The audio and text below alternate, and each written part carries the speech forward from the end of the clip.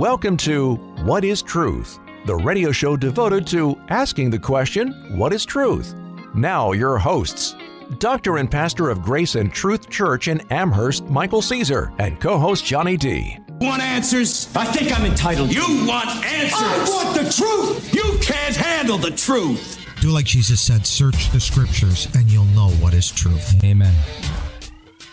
Welcome to another episode of the What is Truth radio show. Glad to be with you here this bright Sunday morning at 7 o'clock. Thank you for joining us. We'll be with you for the next hour. This is Pastor Michael Caesar up at the Grace and Truth Church with my panel of truth sitting before me.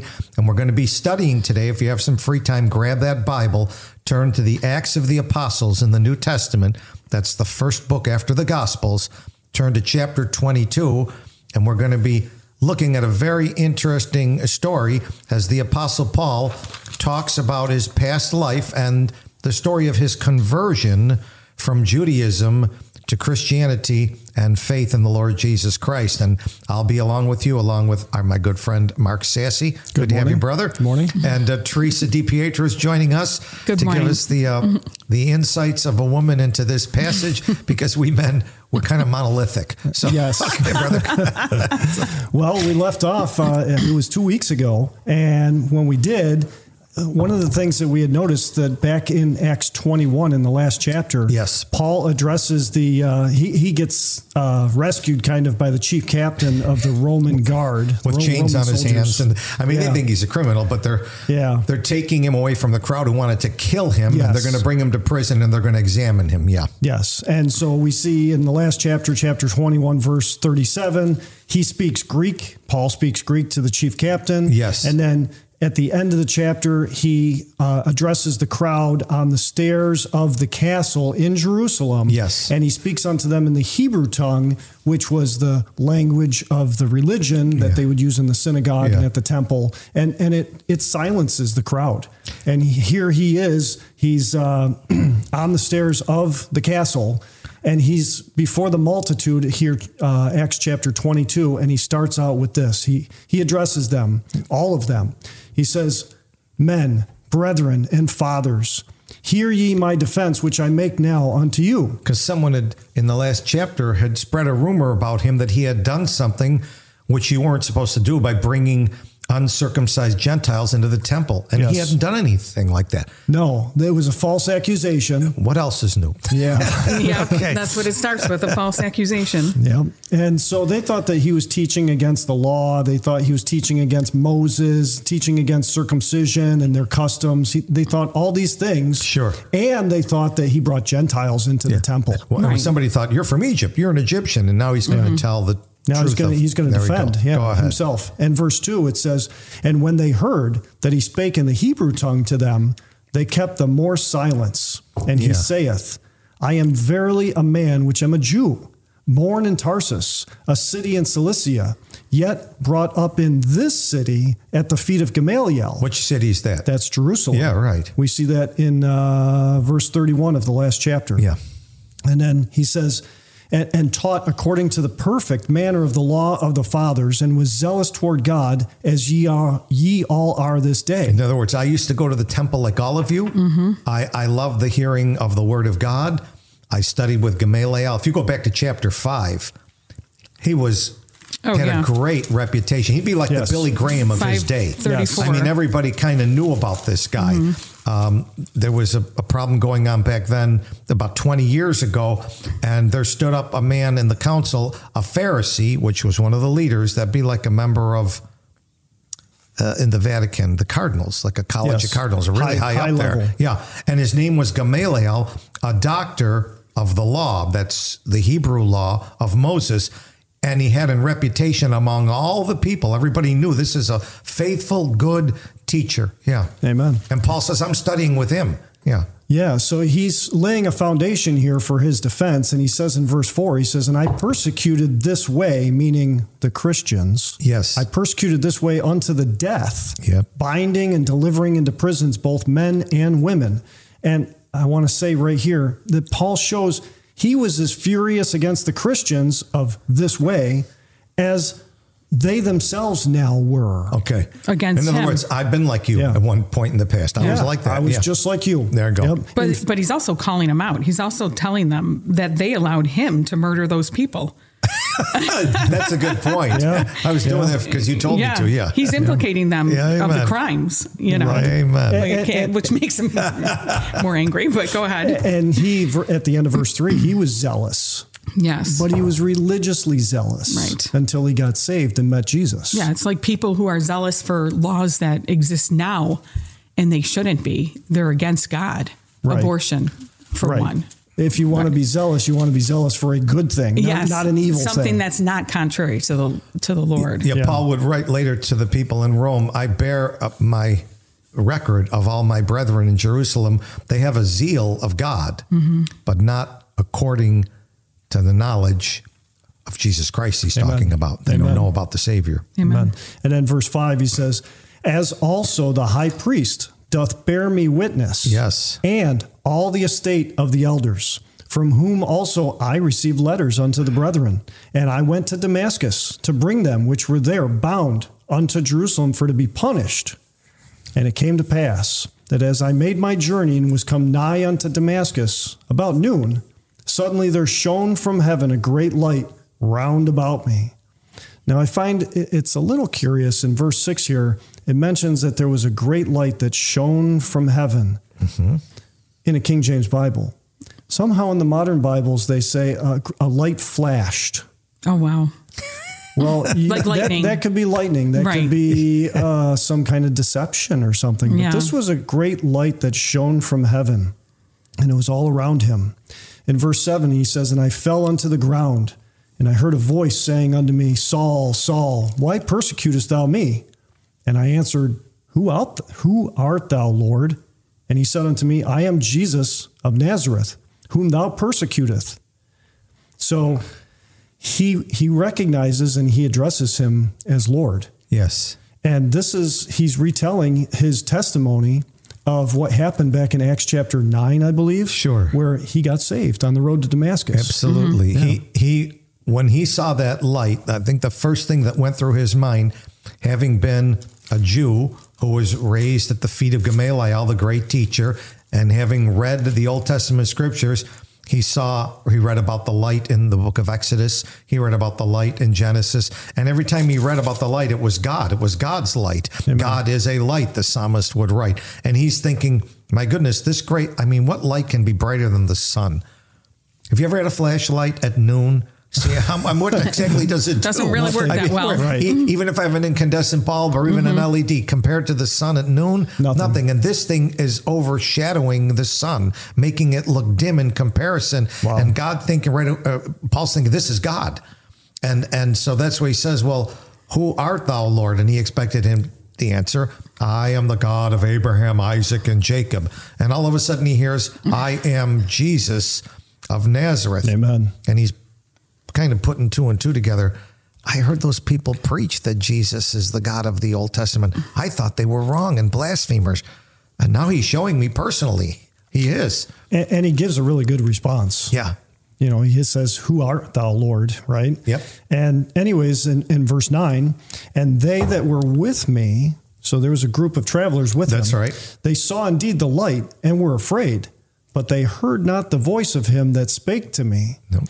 And I thought about that as I was reading through. And in the Bible, there's a couple different mentions of like God's voice. Yes. The Bible mentions that God's voice is like thunder. Yes. In Job 40, verse 9, and in Psalm 104, verse 7. Yes.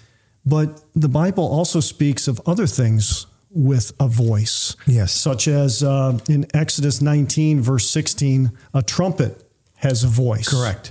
And in Jeremiah 51, verse 55, the ocean has a voice. Yeah. So there's different types of voices according to God. Correct. And what he's saying here is that the men that were with him, they heard not the voice. They heard something, but they did not hear, they didn't understand. And I'm sorry. Go ahead. This is like where it becomes personal. This is a one-on-one thing with the Lord. And when you get saved, it's a personal thing, one-on-one. It wasn't their time or they couldn't hear it. or they rejected it or whatever it is. They didn't want to hear the voice of the Lord. Yeah. So they didn't hear it, but he heard it loud and clear, and he obviously received it. Yeah, I remember the time when Lazarus died and Jesus came to raise him from the dead. And as he was praying, and he prayed to his Father, and he said, Father, glorify thy name. And this is in John chapter 12, verse 28. It says, and there was a large crowd there. There was Mary, Martha, Lazarus in the grave, a number of Pharisees from the city, because Mary and Martha and Lazarus had lots of money, and they had learned to get donations from them. There was a bunch of people there, and Father, glorify thy name, Jesus prays. And it says, and then there came a voice from heaven saying, and this is the Father speaking, I have both glorified it and I will glorify it again. And then in the next verse 29, and the people therefore that stood by heard it and said, I think it just thundered. Mm-hmm. And somebody else said, well, I think an angel answered him, but they couldn't recognize the voice of God. Amen. Because they didn't know him. In order to hear God's voice, we need to have a relationship with him. Amen. And God's establishing that relationship with Paul right here. Yeah. And it's almost hid right in the passage, but it's evident when you know the whole story, like Amen. you just explained. Yeah. And verse 10, he says, and this is Paul, and he says, and I said, what shall I do, Lord? And the Lord said unto me, arise and go into Damascus, and there it shall be told thee of all things which are appointed for thee to do.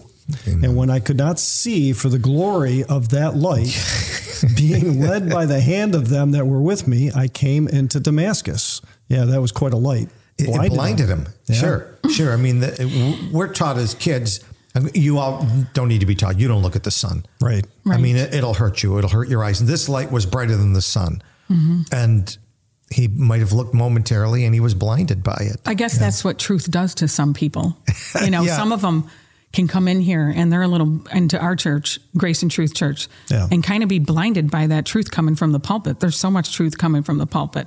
Light's a little bit too bright for them. You know, some stay, some leave. They can't handle it. But the ones that stay, they get to receive that light. It's beautiful. Amen. I mean, God is light. Amen. In him is no darkness at all. Amen.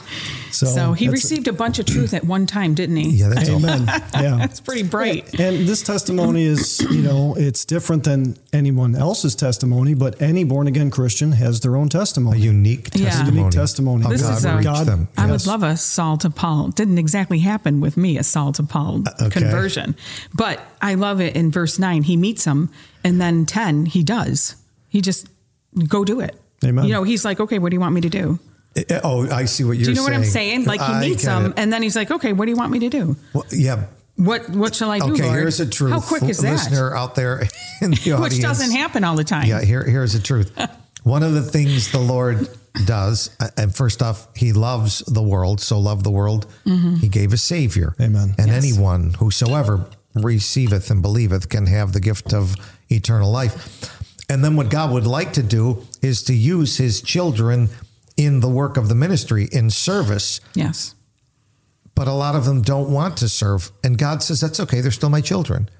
But this was one who had been serving. I was zealous for the Old Testament. Why would I not be zealous for the New Testament? Amen. In verse 10, he summarizes it very brief. And the Lord said unto me, arise, which he did. Yep. And then go into Damascus. And with salvation, the Lord says, come unto me. Mm-hmm. Yes. And so the first thing you have to do is you have to come. Just like back in Noah's Ark, people had to come to the ark to be saved. You have to come to Jesus to be saved. Yes. Once you come to Jesus and you're saved, by putting your faith in him, then it's time to go and tell the story. Then you go. Which is the gospel story. Amen. And he's told to go and meet a man in Damascus. Yes. And one of the things God will do with a new convert is send him to an older man in the faith that can teach him, an older brother, an older sister, somebody that can teach. Amen. And so God does that with the children. When I first got saved, I needed a place to go. God was able to send me to a church where there was a pastor who, what does he say? Go and it shall be told thee things that I've appointed for you to do. Amen. Okay, so I went and I began to listen. And God has instruction for his children if we just go attend. Amen. And time to grow. Amen. Yeah. In verse 12, and it says, and one Ananias, a devout man, according to the law, the Jewish law, having a good report of all the Jews which dwelt there, he came unto me and stood and said unto me, Brother Saul, receive thy sight. And the same hour I looked up upon him. And he said, the God of our fathers hath chosen thee, that thou shouldest know his will, and see that just one, and shouldest hear the voice of his mouth. For thou shalt be his witness unto all men of what thou hast seen and heard. I want to pause there for a second. Oh, yeah. I mean, he's saying the God of our fathers. This is the God of the Old Testament. Absolutely. This is the God of Abraham, Isaac, and Jacob has chosen Saul, right? And that he should know him, know his will. That's one thing. I mean, you get to know God. It's a relationship to know him. But he's also going to see him and hear the voice of his mouth. And we today can know him through his word. Yes. Through faith. And we can hear the voice of his mouth through the Bible. Absolutely. And not through vain imaginations. Amen. Most people make up who God is. It's right here in the scriptures who God is. Yes. So why would someone today say, I heard a word from the Lord when I was walking in the woods today? How about you heard a word from the Lord when you were reading his word today? Amen. Amen. Absolutely. Yeah. And, I just want to back up a little bit, but Paul, in this conversion here, I know you guys may have talked about the conversion already, but his whole life was disrupted. And everything he thought was right became wrong. Like a 180. Like, boom, 180, which just happens with salvation. I mean, like the lights are on, the lights go on, and all of a sudden your gray areas in life become black and white. I mean, I have my own testimony. Amen. Several areas, mediums. No, don't go see mediums. Amen. I didn't even have to read that. The Lord told me that. I knew it. I was like, absolutely not ever again. Amen. Ever again. Well, why would, let's say, before you met the Lord, why might you go to a medium? Because you don't know your future. You want to know what's going to happen in your life. You're unsettled with your life. Right. You're curious about your soul and your spirit and the future and what's going to happen. Now, but when you met the Lord and you came to his word, you don't go in there anymore because now the answer is thy word concerning all precepts and all things to be true. Yes. Now God's given us what we need. Absolutely. We're not searching anymore. We found the truth. Not at all. Yeah. And he warns against those things. He does. I mean, Deuteronomy 18:10, if anybody wants to check it out, he warns against necromancers, people that, prophesy falsely, people that are into magic and that kind of stuff. Yeah. You just stay away from it. I know. And part of it, it's called discernment. Yeah. And in Isaiah chapter 8, I think it's verse 15, he talks about how you should have discernment to refuse the evil and choose the good. Oh, yeah. And that's, staying away from things like what you were just talking about. Mm-hmm. Let me see. Let me get to it. Well, you're looking there. Paul is a famous apostle. The other one we think of is Peter, another famous apostle. Yeah. And Peter writes in his epistle, he says, I'm Simon Peter. I'm a servant and an apostle of Jesus Christ. I want to write to all of you who've obtained the precious faith through the righteousness of God and our Savior Jesus Christ. Grace and peace be multiplied to you through the knowledge of God and the knowledge of Jesus our Lord, according as his divine power hath given unto us all things that pertain to life and godliness through the knowledge of him that called us, whereby we are given these exceeding great and precious promises. So God says, I'm going to give you the things you need to have spiritual knowledge. Why would I want to go to a psychic or a medium when I can go to the very God who's the creator? That's right. Amen. So why not go to what's good? Mm-hmm. Right? Amen. Teresa was just talking about how after you get saved, things get to be more black and white. And I was off by a chapter. It's Isaiah 7:15. Yes. And the verse before says, therefore the Lord himself shall give you a sign. Behold, a virgin shall conceive and bear a son and shall call his name Emmanuel. That means God with us. Yes. So it's talking about Jesus Christ. Next verse, 15. Butter and honey shall he eat, that he may know to refuse the evil and choose the good. Mm-hmm. I wrote in my Bible, discernment. Mm-hmm. It's more than just going after the good. it's putting the brakes on things that are evil, things that are dark, things that are bad, things that God warns you against. No more Ouija boards. No more Ouija boards. There you go. All right. Exactly. No more. But I mean, it is a wonderful thing. He finally realized it was wrong to reject Jesus Christ. And, listener, I'm just begging you today, just stop trying to do things that you think are pleasing to the Lord. Just accept Jesus Christ and what he did on the cross for you. That's the most pleasing thing to the Lord. Yeah. Yeah. When you just take the testimony and the record that he's written of his son and believe it. Just believe it. Yeah. Receive it. He said. Yeah. He said at one point. He said, "Why will ye die?" Yeah, I know. I say that right? a lot. Why will you die? Death is certain for everyone. Yeah. Right. But yet in John's gospel it says that as many as received him, to them gave he power to become the sons of God, John 1:12. Mm-hmm. And it's as simple as that. Will you receive him? Right. Or if not, then you're already rejecting him. Right. Yeah. So here we are. It's Go ahead. In verse 15, he says, "Thou shalt be his witness unto all men." Now, whose witness is that? The witness of Jesus. Absolutely. Yeah. Because in the last verse it said that thou should see, and then it has in capital J-O, the just one. Yeah. The just one is Jesus. Jesus. And he got a chance to see him literally. We just saw there was a light. He saw him. He talked with him.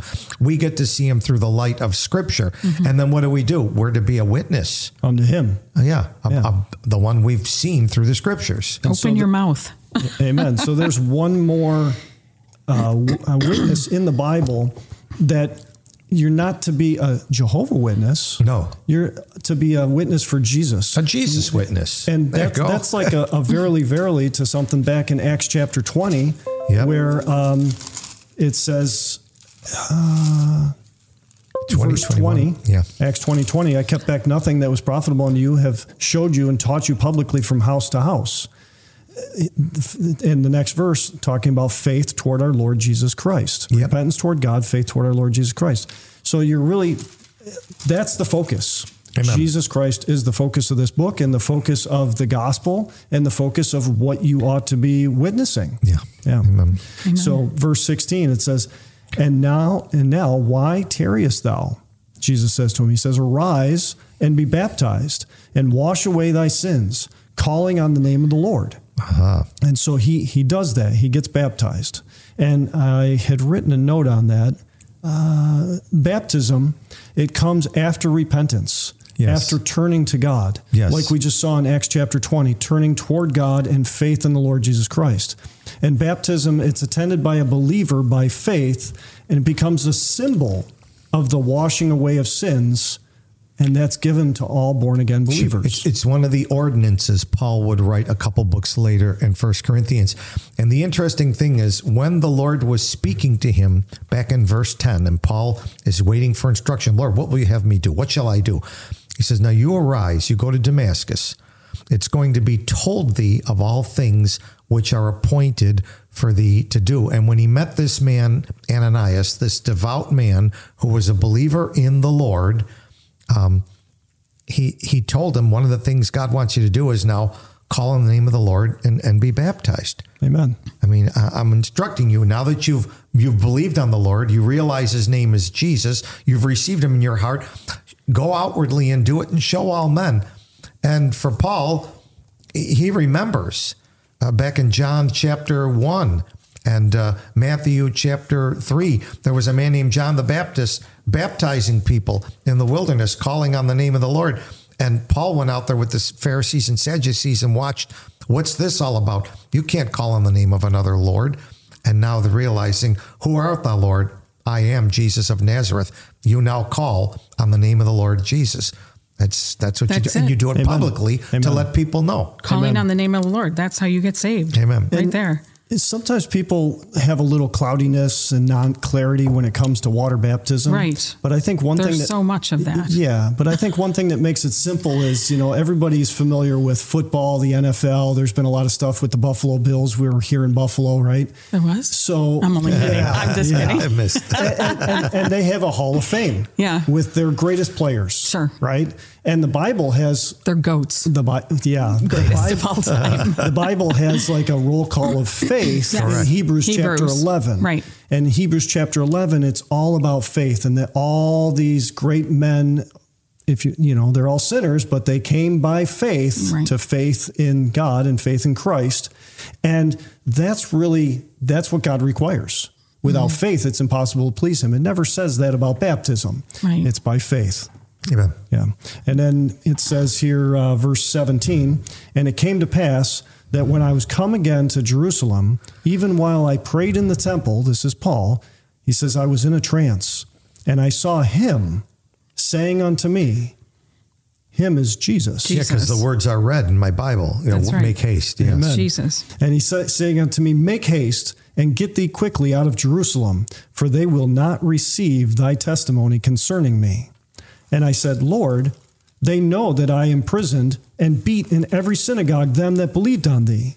And when the blood of thy martyr Stephen was shed, I also was standing by and consenting unto his death, and I kept the raiment of them that slew him. And he said unto me, depart, for I will send thee far hence unto the Gentiles. And they gave him audience unto this word, and then lifted up their voices and said, away with such a fellow from the earth. It is not fit that he should live. And as they cried out and cast off their clothes and threw dust into the air. I'll pause there for a second. So they're mad. Very angry. The Jews, they're listening to him and this testimony all the way up until verse 22. So here it is. It's Acts 22, verse 22. And they listened all the way up until that word. What was the word? Gentiles. There you go. Absolutely. Yeah. They didn't get angry when he spoke with Jesus. They didn't get angry because of that, but he's trying to make them equal. He's suggesting that they could be equal to the Jews, the Gentiles. Well, this is national pride. Yes, absolutely. I mean, it's their heritage. Those dog Gentiles. Gentile dogs, yes. and they could not endure the idea that God would regard the Gentiles. Right. And they have this bitterness and this bigotry about the Gentiles because they're God's chosen people. Mm-hmm. They're a holy nation unto God. That's what it says in the Old Testament, right? Yeah. Yeah. But what are your thoughts, Pastor? Well, and you hear that a lot, and it is a truth from the Bible. I think Old and New Testament, the Jews are God's chosen people. But the question would be, chosen for what?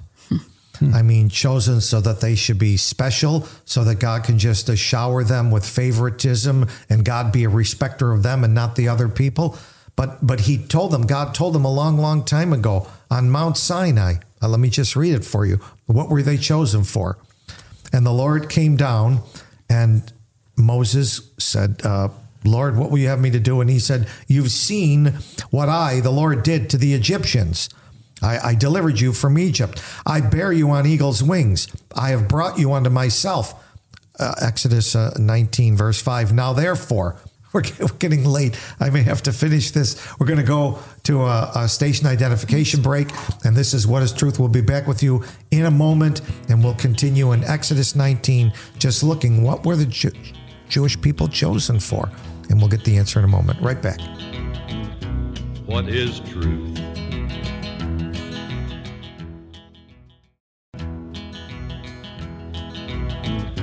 What is truth?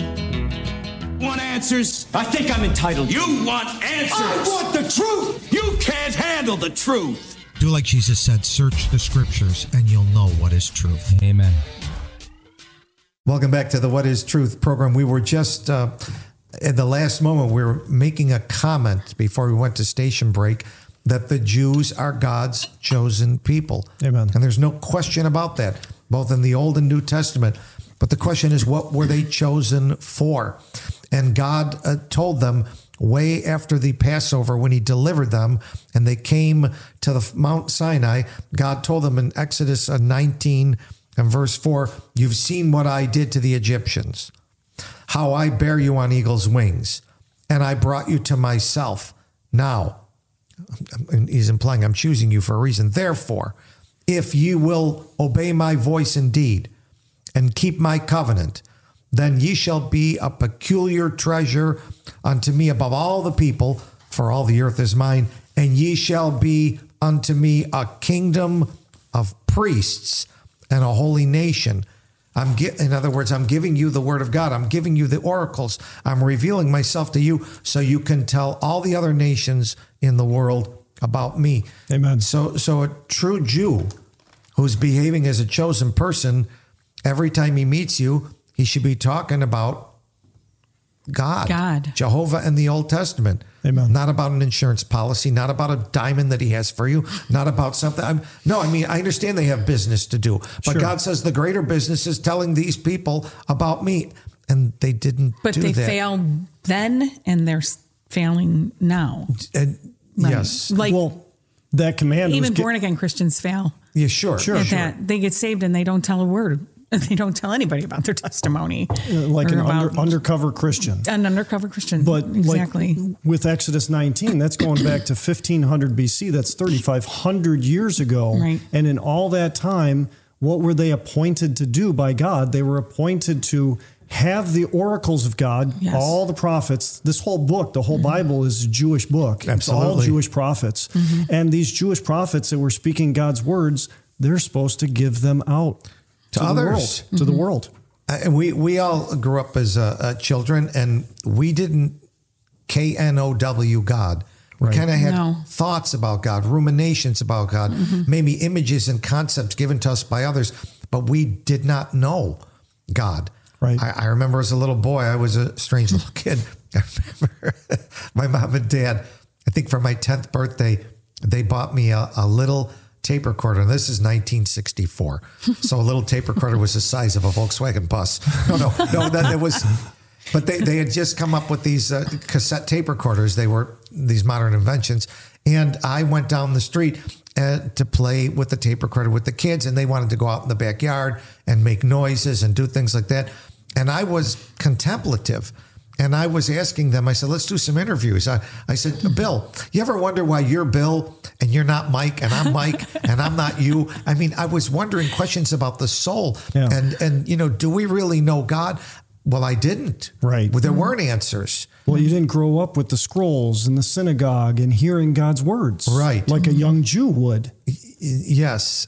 But their job wasn't just to keep it to themselves. Correct. Their job was to be witnesses unto the nations. Amen. To the world. So we Italians didn't know these things. Right. Amen.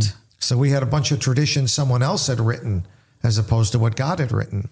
Exactly. Yeah. Men's traditions, religious traditions instead of God's word. And so we weren't sure. It was a shade of gray to us. We didn't know that there was a light that could be seen. That's interesting because, there are some nations that were obviously blotted out. They no longer exist. And it's almost like the Lord knew that they would never receive them. But all those other nations that kind of like were surrounding the Israelites, they were to give them the oracles and the truth. But they didn't, because they were practicing their own pagan religions and things that they made up, and they had their false gods. Yes. And because of that. The problem with mankind. We make up our own religions, our own gods. Yes. Well, we get prideful. Don't we? We get prideful. And here we see an example where the Jews were prideful. They didn't want to hear about the Gentiles, Right. And as soon as he mentions the Gentiles, it's like it's starting a riot. They want to kill him. They're, casting off their clothes, throwing dust in the air. They want to kill him. Oh, yeah. Well, like we saw earlier in the chapter of 22, and even before that, they were zealous. And Paul even said that you're zealous of the law. And to verse 3, and you're zealous toward God, but not with a knowledge of God. The book before the Acts of the Apostles is the Great Gospel of John. Yes. Probably the finest book. If you've never read the Bible, my listening friend, the place to start would be the Gospel of John. Amen. Because that's the one gospel where you will learn about the grace and truth of Jesus Christ. And in that gospel, it says, he was the true light, in verse 9, which lights every man that comes into the world. Jesus Christ wants to bring the light to you. It says in verse 10, he was in the world back in 30 AD, and the world was made by him a long, long time ago. And the world knew him not, because they had all these bad religions. They didn't have God's word. So he figured in verse 11, I'll go to the Jews. He came to his own, and his own received him not. That would be the Jews. Yeah. And that was what he was facing. That's why I think Jesus is telling him in Acts chapter 22, verse 18, look, make haste, Paul, get out of Jerusalem. They're not going to receive your testimony concerning me. They didn't receive me. They don't want it. They've hardened their hearts to the truth. Jesus, again, we'll just go through scriptures. Matthew chapter 13. It's interesting how many times we hear, as you're speaking on this, to receive him. Mm-hmm. And yet modern Christianity is all about accept. Have you accepted? No, it's receive him. Mm-hmm. Yes. Anyways. And in Matthew 13, Jesus, in this chapter, he's been teaching about 1.5 years in Jerusalem. He's the promised Messiah. You just read the verse in Isaiah chapter 7. Yes. I'll give you a sign, a virgin shall conceive. Well, here's the child that was born of the virgin that conceived. Amen. Here he is. He's finally arrived. They've read the prophecies about him. He'll be born in Bethlehem. He was born in Bethlehem. He's going to walk around in sandals. Here he is. He's teaching. And in the 13th chapter, they're turning away from him. So he began to speak the parables. And they asked him in verse 10, the disciples said, why are you speaking to these people in parables? And he said, verse 13, I speak to them in parables because seeing they see not, and hearing they hear not, neither do they understand. Why is that? Because verse 15, their heart is waxed gross.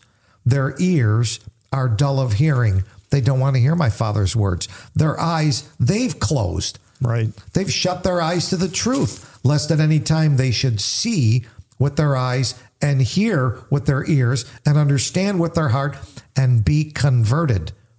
And I'll heal them if they would just turn to me. Amen. But they don't want to hear. No. Amen. Because back in John 3:19, and this is the condemnation, that light has come into the world and men loved darkness rather than light because their deeds were evil. Now that's a very strong statement there, because the implication of it is, what are the deeds of these men right here that are fighting with Paul? Religion. They're zealous of religion. Yeah. Yes. And they're not zealous for the truth. Yeah, and God says zeal for religion without truth is evil in his sight. That's right. He wants you zealous for truth. Yes. The words of God are the beginning of knowledge. Amen. And it doesn't matter what religion. No. It doesn't matter if it's Hinduism or Islam Buddhist or and even Judaism. Catholicism. Even Judaism. Because the whole point of Judaism is to bring you to Jesus Christ. That's why the law was given. Jesus was the fulfillment of schoolmaster. the law. Amen. To bring us to Christ. He was the fulfillment of the law. Amen. And that's what Paul is trying to explain to them. Yeah. That they're telling him he's trying to abolish the law or whatever. So in verse 21, when Jesus finally finishes and says in words of red, Paul, depart. I will send thee far hence unto the Gentiles. Here's what God and Jesus are saying. For 1,500 years, we gave the words to the Jews to be priests, and they didn't do it. I'm beginning a new program. It is a New Testament. I'm going to work with Gentiles now. Paul, you're going to write books to Gentiles, and people like Mark are going to get saved, and Teresa are going to get saved, and they're going to believe the book, and they're going to tell others. Amen. And so this is a work of God called the church. Yes. Mm-hmm. But God's not done with the Jews. No.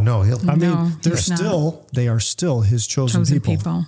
And it's just, they need to be in his word. Yes. And they need to receive his son. Make the right choice. Amen. And receive Jesus. Yeah. Amen. There you go. Now, in this area where they get really mad at him. Sure. Right. And they bait he should be examined by scourging. But I just want to go backtrack just a little bit, because at first, Paul, I'm talking about witnessing to somebody. Okay. If we go door to door or whatnot. First, we try to, relate to them. Okay. So Paul's trying to relate to them. Tell them, I was that. I got the same background. I was that one time, just right? like you. So I was just a quick example. I was at CVS yesterday, or the day before yesterday. And the gentleman that was cashing me out, I said, when we were done, I said, can I share something with you? And it was a Jesus Paid It All track. Amen. And he goes, yeah, sure. He's a little reluctant. And I said, well, what are your thoughts on that? And he goes, I was raised Catholic, so I don't even bother with that. And well, guess what? So I was raised Catholic. Yeah. Amen. And when I got saved, I was angry with the Catholic Church because they never told me that I can know for sure where I'm going when I die.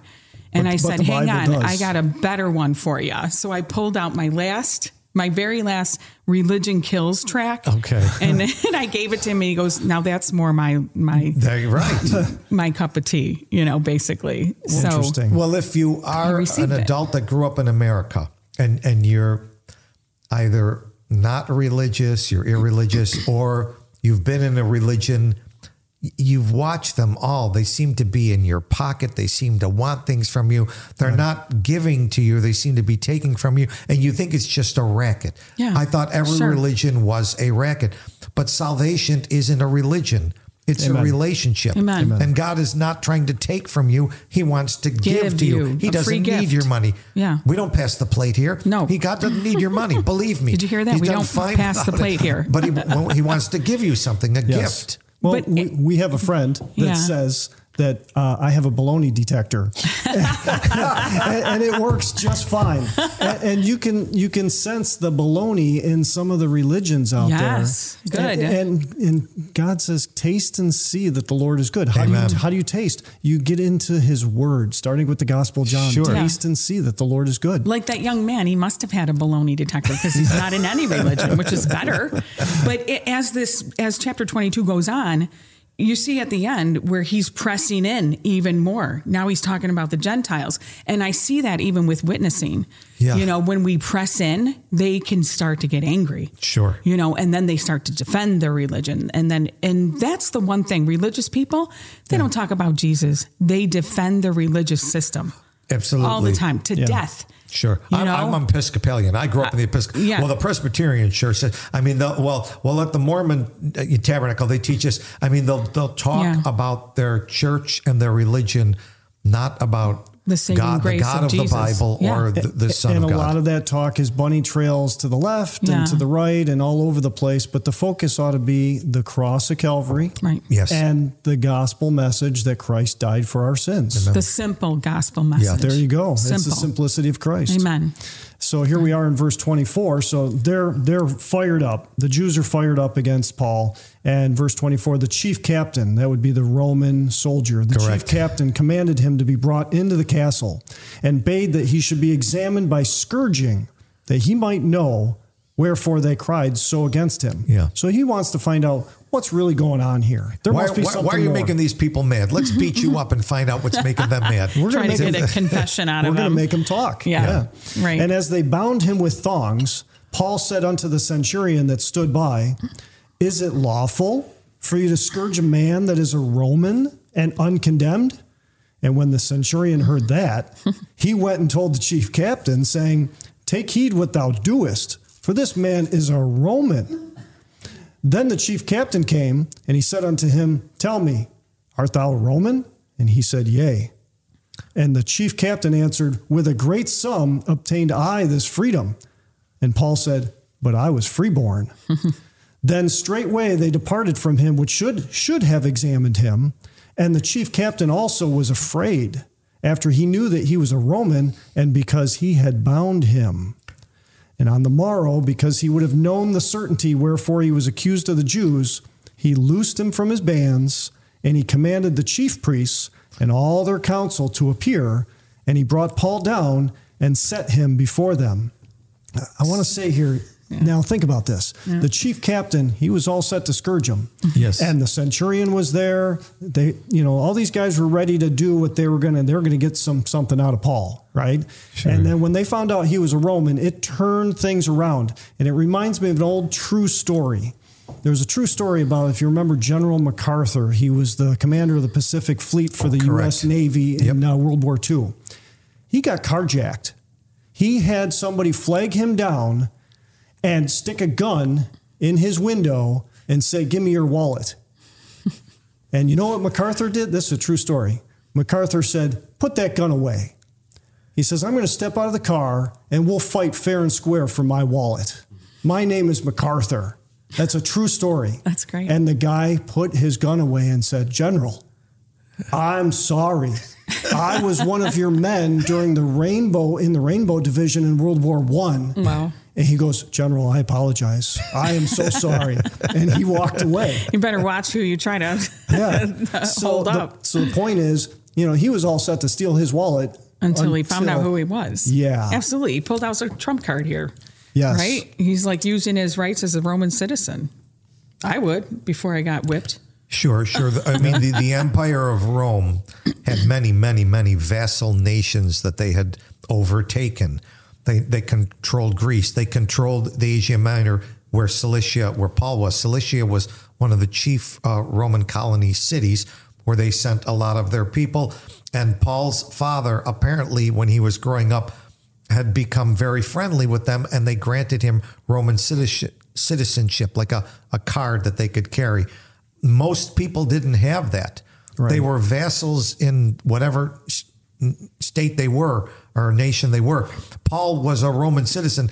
This chief captain says, I obtained my card, with a great sum. Maybe I had to make an offer to, look, I'll serve 20 years for you if you give me that card and make me a Roman citizen. Right. You were born that way, and you are not allowed to touch a Roman citizen. If that got back to Rome, your head, it's over for you. Even binding him was you don't touch him. Against the law. It'd be like touching an assemblyman or a congressman. You don't do that. Yeah. Well, it said the chief captain was afraid. You better believe he was. Yeah, because there was accountability in those days. Yeah, there was in those days, wasn't there? And responsibility in those days. Yeah.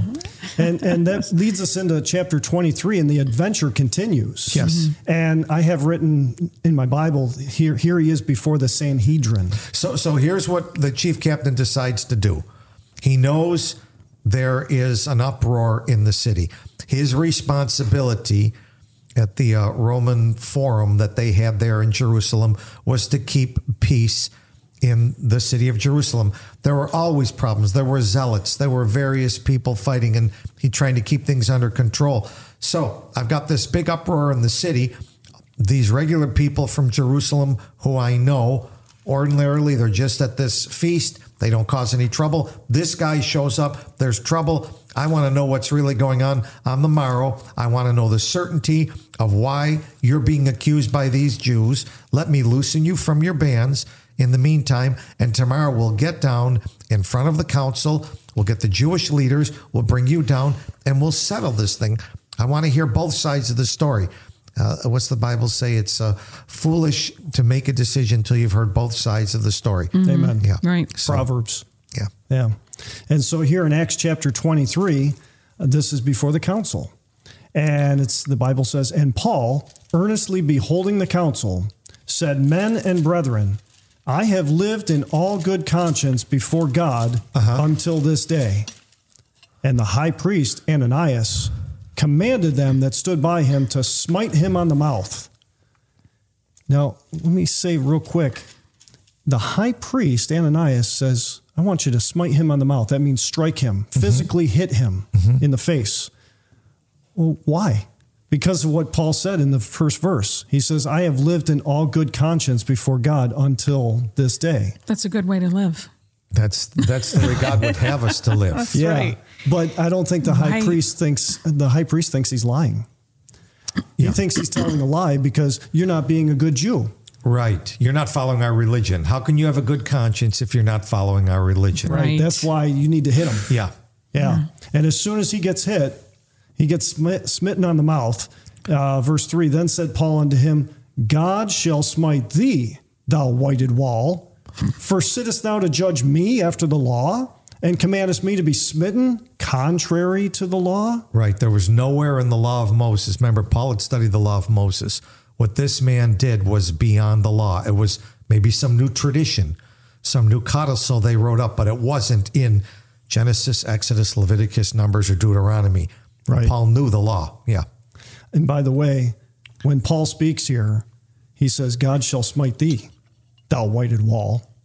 Yeah. And that's actually kind of prophetic because history tells that Ananias was killed during the siege of Jerusalem. Interesting. Yeah. So it kind of came to pass. But the other thing that I thought was interesting is that Paul kind of strikes back. After he's been hit, he kind of strikes back. Well, Yeah, and I understand that's part of the human nature, and it may also be when Jesus was speaking to the Pharisees. This man was a Pharisee, right? He's the high priest. Yes. Ananias. Yes. This is the same one that was at the trial of Jesus. The so-called trial. The 20 years ago. The nightly trial. Yeah, it was there. And when this man was here, Jesus said in Matthew 23 to him, "Woe unto you, scribes and Pharisees, you're hypocrites, for you appear outwardly like a whited sepulchre, outwardly you appear beautiful, but inwardly you're full of dead men's bones and uncleanness. You are full of hypocrisy." And so Paul heard that when Jesus said that. So he's using the same words. He's using kind of the same words Jesus used. Now that he's believing in Jesus, he's going, "This is the same guy that tried Jesus." Now I'm wondering, though, because later on Paul didn't recognize him to be the high priest. I think Paul's vision was bad at this point. Really? I think part of That's the blinding. interesting. Well, look what he says. He didn't Paul realize says, that. verse 5, "I wist not that he was the high priest. For it is written, thou shalt not speak evil of the ruler of thy people." And later on in the book of Galatians chapter 4, he writes about how he had very poor eyesight. Yes. So I think he didn't recognize the voice, but he just recognized this is the same thing Jesus went through. People accusing him, and this is how Jesus responded. I'll do that also. That's what he thought. So my thought on this, and I could be wrong, but my thought was that Ananias, he had a son-in-law, Caiaphas. Yes. And Caiaphas, I think they were both high priests at the time. And maybe Paul was thinking, "You're not Caiaphas." Okay. I don't know. I'm not sure about that, but that was just a thought. Interesting. And verse 4, it says here, "And they that stood by," after he strikes back with words, they said, "Revilest thou God's high priest?" Well, then said Paul, "I wist not, brethren, that he was the high priest." I didn't know. "For it is written, thou shalt not speak evil of the ruler of thy people." So you see right there, immediately, Paul corrects it, and he holds to the law. Yes. He quotes the law. He says, "Thou shalt not speak evil of the ruler of thy people." That's correct. So all these things that they were accusing him of beforehand, that, Paul's doing away with the customs of Moses and stuff. No, he's holding to it. He is following and obeying the law. He sure is. Because the law was given by God. Yes. And he'll write later on, the law is holy and it's good and it's just. Why would God give a bad law? Exactly. God's laws are good. Exactly. And the guy that smote him was doing contrary to the law. That's right. And the guy that gave the order was contrary to the law. Yes. Now he got caught because ordinarily, here's the truth, very few of us know much Bible. Very few of us probably know many of the rules of the city we live in, the regulations, and either in a church, someone can bring up a verse, it sounds like Bible, but it's not Bible, or a law enforcement officer can bring up something that's contrary to regulation, and we wouldn't know on our ignorance. Right. But if it's a lawyer, like Paul was, then he knows and he knows law. His rights right away. Yes. And it embarrassed both the high priest that did it and the guy that hit him. Yeah. Amen. Verse 6, "But when Paul perceived that now this is the council. He's looking over the council." We're never going to get through this. We got 3 minutes to go. This is really good. What's going to happen here? Go Yeah, I mean, we're going to get into this next week. We can touch on it. Yeah. And Paul perceived that the one part were Sadducees and the other Pharisees. And he cried out in the council, he says, "Men and brethren, I am a Pharisee, the son of a Pharisee. Of the hope and resurrection of the dead, I am called in question." And when he had so said, there arose a dissension between the Pharisees and the Sadducees, and the multitude was divided. And then the story goes on as to why, because they have different beliefs and different traditions between the Pharisees and the Sadducees. But they're Jews, both of them. Yes. And yet they have different ways of worship and different traditions that they adhere to. It'd be like Christianity today. There are different denominations. Yep. And they'll argue with each other. Yes. And the problem is neither one had it right. The Pharisees added all their laws, the Sadducees subtracted. Yes. And then if you get to the end of the scriptures, it says, If any man shall add unto these things in Revelation, God shall add unto him the plagues that are written in this book. If any man shall take away from the words of the book of this prophecy, God shall take away his part out of the book of life and out of the holy city and from the things which are written in this book. Neither one of them have it right? No, we're supposed to take God's word. It's like a precious stone, like a gemstone. Yeah, yes. They've added so much like to a it. diamond or a ruby or a sapphire. And it's been perfectly shaped and cut by a great jeweler, and this is God doing it. Yeah. And if we to take away from it and whittle away with some tool or just add a bunch of mud on top of it and cover up its beauty, that's not what we're supposed to do. We're supposed to take what God has given us and trust and believe it. Amen. And the whole counsel of God. Sure. Not just pick and choose. And I say that because, one example is if you go to New York City and you go to the United Nations building. Oh, right. On the UN building in New York City, they've got Isaiah chapter 2, verse 4, which says, they shall beat their swords into plowshares and their spears into pruning hooks, right? Nation shall not lift up sword against nation, neither shall they learn war anymore. So they'll take that scripture for the United Nations, but there's other scriptures that they do not want to see, they do not want to hear. They don't, there's plenty of scriptures that they don't want to know about, like say Emmanuel, God with us. We're just about out of time. What's happening there, it's curious to the United Nations. That is a beautiful scripture, and it's a promise of a fulfillment that Jesus himself will bring to the world. Amen. He's going to bring peace to the world, and they're saying, we can do it. We don't need Jesus to do it. We can do it. We're trying to steal the glory from the Son of God and ascribe it to ourselves. Glory of man, glory to us. By the way, how have wars been since the UN started? Have we had any? Tons. About 70. Plenty. Gosh, we're out of time. Well, next week we're going to look at chapter 23 and see about the dissension and the dispute that occurs between these religious groups in the first century, just as they occur today. But the Bible says without controversy, there's no controversy. That's right. God was manifest in the flesh, and he came down here. He was seen of the angels. He died on the cross. He rose again, and he's been preached so that we can have life in his name. And so we'll look forward to being with you next week, 7:00. And until we meet with you, do like Jesus says, search the scriptures and you'll know what is truth. Amen. You've been listening to What is Truth? The radio show devoted to asking the question, what is truth? Listen every weekend at this time for What is Truth? Only on WECK.